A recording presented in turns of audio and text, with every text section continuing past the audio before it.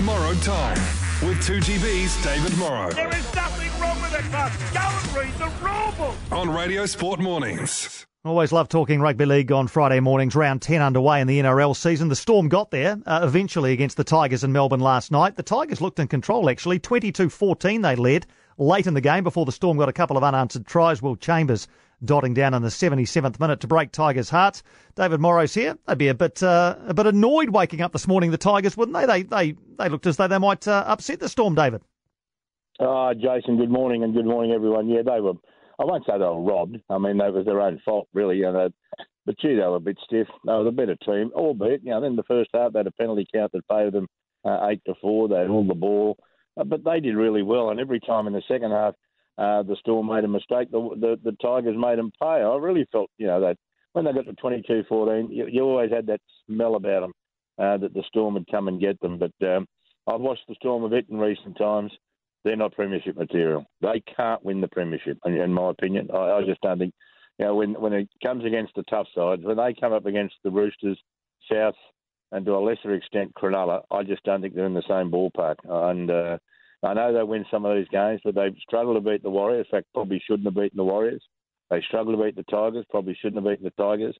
And I think either the most ardent Tigers and Warriors fans would say if they make the 8, that'll be a successful season.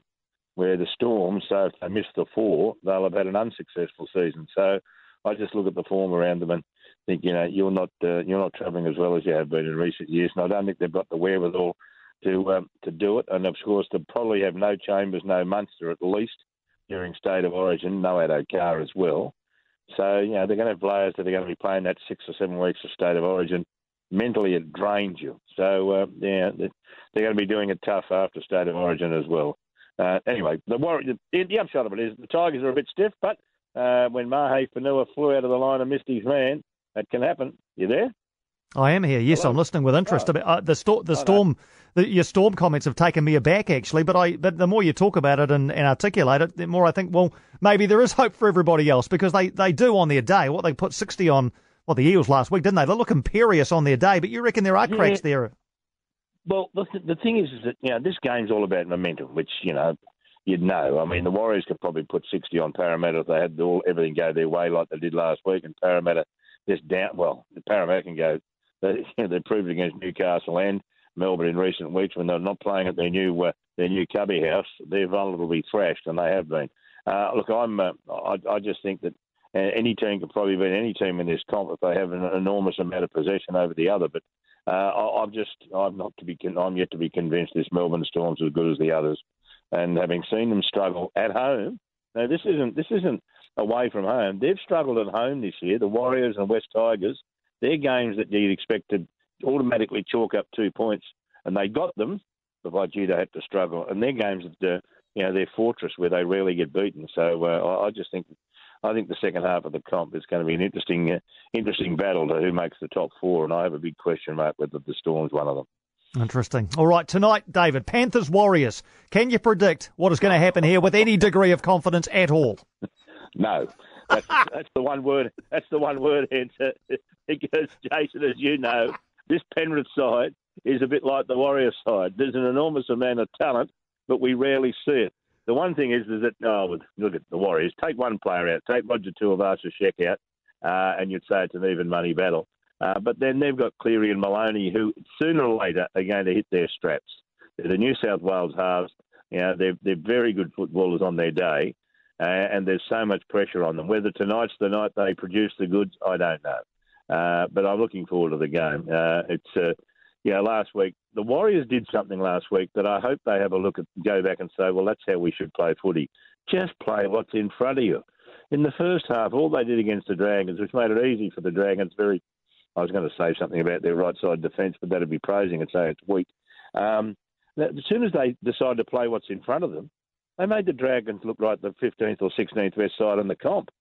But when they played these block plays in the first half, they're so easy to defend because all 16 clubs play them and everyone knows how to defend them. As soon as they just started running with the ball and passing the ball to someone backing up, all of a sudden they started scoring points. And that's the Warriors football. I still reckon that's the best way for the Warriors to play. I know it mightn't sound good. I know that Stephen Kearney might tell me that I'm an absolute idiot. But I reckon if I was coaching the Warriors, I'd just say, just go out there, listen to what Roger and Blake have got to say, and play what's in front of you, and throw your passes, back up the ball carrier, and run the opposition off the field. And I reckon they could just about do anything. But sadly, it's not the way they're coached these days. But I'd love to see a Warriors side just go out there and say to the coach, well, this is the way we're going to play, and see what happens. Do you reckon Cody Nikorima will be a success at the Warriors? I mean, it's been one game, I know, David, but from what you know of him, do you think he'll be a success at the Warriors? The reason I think he'll be a success is his speed. Green's lost a lot of his speed, if he ever really had a lot, and he hasn't lost the speed between the ears. And he's a great foil. The thing about Nikorima and why teams have got to watch him is that while they're looking and searching for where Roger is, coming from the back, because he's probably the best fullback in the game besides Tedesco, is that Nikorima can just search in and around the ruck. If he's given a free rein just to play his game, let Green play both left and right side and worry about the kicking game and all of that, and let Nikorima be this loose cannon in attack, I reckon they could cause some problems because he's got that one ingredient you can't coach, Jason, speed. And when you've got speed and you're allowed to use it and not shackled by some game plan where you've got to stay on this side of the field, I reckon he could be dangerous because it take a bit of pressure off Roger Tuivasa-Sheck because when they've got to watch two of them, it makes it so much harder to defend. If they just played that ad-lib football that they did in the second half against the Dragons, they could defeat any team in the comp because you just don't know what they're going to do. It's hard to defend against. I reckon we should just continually suggest that to Stephen Kearney until he gives in and does it. Well, the coaches see when it doesn't come off, the coach gets blamed. When it comes off, it's the players. The poor coach is always in that horrible situation. When that sort of football comes off, everyone knows you can't coach it. So therefore, it's the players that have done it. But when it doesn't come off, all of a sudden, the coach is to blame for letting them play it. So, I mean, he can't win, can he? But you know what? I'll tell you an analogy to this was when Brian Smith went to coach Newcastle, and he came and saw Warren Ryan one day. I was sitting there, and he said to Walker, you got any advice for coaching Newcastle? He said, you only got to coach Newcastle when Andrew's not there. He said, when Andrew Johns is there, he'll run the show. You can sit up there and smoke a pipe if you like, because it doesn't matter what happens, Andrew will run the show. But he said, when Andrew isn't there, the team needs coaching. And it's the same sort of thing. It's the same sort of analogy. That's it. But he said, don't worry, when they lose, it's your fault. But when they win, it'll be Andrew's brilliance. So it's the same sort of thing. Broncos Roosters. It's amazing how you... Oh, look, I can't see the Broncos winning this. I mean, they can you not? Well, they struggle to beat... I'll tell you why. I'll give you one scenario to start with. They struggled to beat a reserve-grade Manly side last week, and they only just got home. They weren't that brilliant. I know the scoreline says differently, but you know the thing about this mob is they got such a big and good forward pack, they just might produce the goods one night. The Roosters are probably, it's about time they lost another game. They lost in round one, haven't lost since. So when you factor that in, it could happen. But, this Roosters side, like the Trell Mitchell mightn't play. That'll make things a bit easier for them. But they've got Ryan Hall coming in for the first game tonight. Possibly as good a winger as we got in the game. And if someone else drops out, they've got Brett Morris who's ready to come back from injury. They've got some very good footballers. But in saying that, I just can't see the Brisbane backs causing them enough problems regularly enough to score enough points. Because the Roosters are probably going to score 4 tries. You've got to score more than that against to beat them. And that's what I can't see them, the Broncos winning it. But sooner or later, they're going to produce another game like they did against the Cowboys, and the Roosters are going to have an off night like they had against South. Maybe tonight's the night. But if I was a betting man, I'd be back in the Roosters. Okay, tomorrow's game's a bit of a dance of the desperate. Titans v Bulldogs, Cowboys, Eels. I guess the Cowboys, would they be favourites? They haven't been great, have they? But the Eels took that pasting last week. Yeah, the Cowboys are favourite because Taumalolo's playing. I mean, whenever he's playing for them and at home, I reckon they're going to start favourite. And Morgan's at halfback.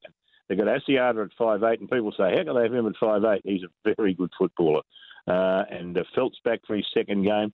Not sure about Cahill at fullback. I'm not sure he's a first-grade footballer, but anyway, he'll probably come out and have a blinder and say, told you so. But look, at the end of the day, Parramatta, you think, couldn't play as badly as they did last week or as badly as they did against Newcastle. But both those games were away from home. So, yeah, the Cowboys are entirely favourites. And whenever they've got the wrecking ball at number 13, they're going to be pretty hard to beat.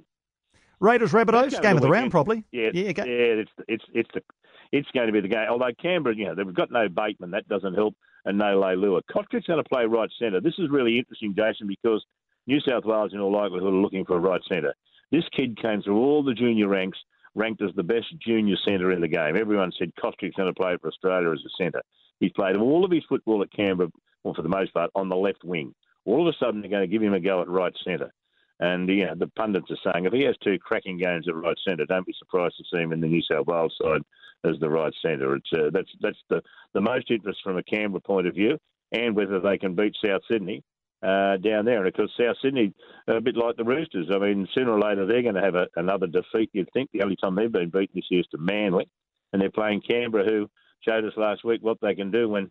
Admittedly, the Roosters were only down to a 14-man rotation for the most part, but Canberra probably should have got them in the end and didn't. So Canberra's one of these teams that could sneak up on you in the latter part of the season if they get all their players back, but no Rapana, no Leilua, no Bateman.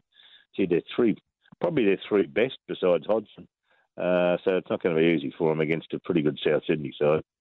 A couple of pretty even games on Sunday. Dragons-Knights, although the Dragons have lost their last three and the Knights have won their last three, so I guess momentum is on their side. And Sharks-Sea Eagles, a couple of top eight sides with the same points tally. I guess the Sharks favourites at home, would they be? Yeah, Sharks are favourite at home, the Battle of the Beaches, so that'll be a tough, drawn-out affair. I mean, if you're a betting man and you want to take a game that'll be unders, that'll be the one. I know it's an afternoon game, but if it is a game you reckon could finish 10-8 or 8-6 or something, this is it. It doesn't always work out that way, but they're just the gritty way they play football. And yet they've got some players in there that can run the length of the field. And the other game's been played out at Mudgee. The Dragons have taken their home game to Mudgee. Beautiful field, lovely ground. Whether the Dragons can find some form, and of course their big news is coming about 4 o'clock our time tonight, 6 o'clock your time, when the judge finally is going to get off a backside and give the decision in the Jack de Belin case. So that'll be interesting to see what it means for the game and for Jack de Belin, because it comes down in favour of de Belin. It's a real black eye for the administration of the game. If it comes down the other way, de Belin's his career is probably over, because I reckon it'd take at least 18 months for the case to be finalised. Mm. Just before you go, David, Nick Kyrgios has been in the news again overnight. I think you and I have spoken about him before. What's the view on that side of the Tasman about his latest indiscretion, chucking a chair onto the court, and then also on a podcast, I think, taking aim at a bunch of his ATP counterparts? Mate, he's a goose. I mean, he's just absolute proof you don't have to have a long neck to be a goose. He has got so much ability, so much talent, but somehow he's got nothing between the ears. And until he has, the Australian public are going to treat him as if he's the biggest bad boy this country's ever produced. I wish he'd grow up. I don't know how you get someone to grow up when they're in their 20s, but he's the most petulant teenager who's never got past 19 I've ever seen. And until he does, the world of tennis doesn't deserve to have him on the tennis court. And yet, you know what? He's capable of being number one. To have that much ability, would be such a grub. I don't know. I think that's the way most Australians look at him. He's almost got to the stage where no one cares. It's very sad. How can you have that much talent, Jason, and waste it? I don't have an answer for you, David, but I always appreciate our chats and I love them. So who am I picking, Warriors or Panthers? Oh, look, I've tipped the Panthers because I reckon tonight they might do it. But I dead set. I had one of those dartboards that's only got half and half, and I threw it, and it came up black, and I said, "Gee, does that mean Panthers or Warriors?" So I turned it around and I put a P and a W and I hit the P. So there you are. That's the only way I could work out who to tip, and I reckon everyone's in the same boat. I mean, if you could tip a draw, you would. Brilliant, David. Thanks so much, mate. David Morrow.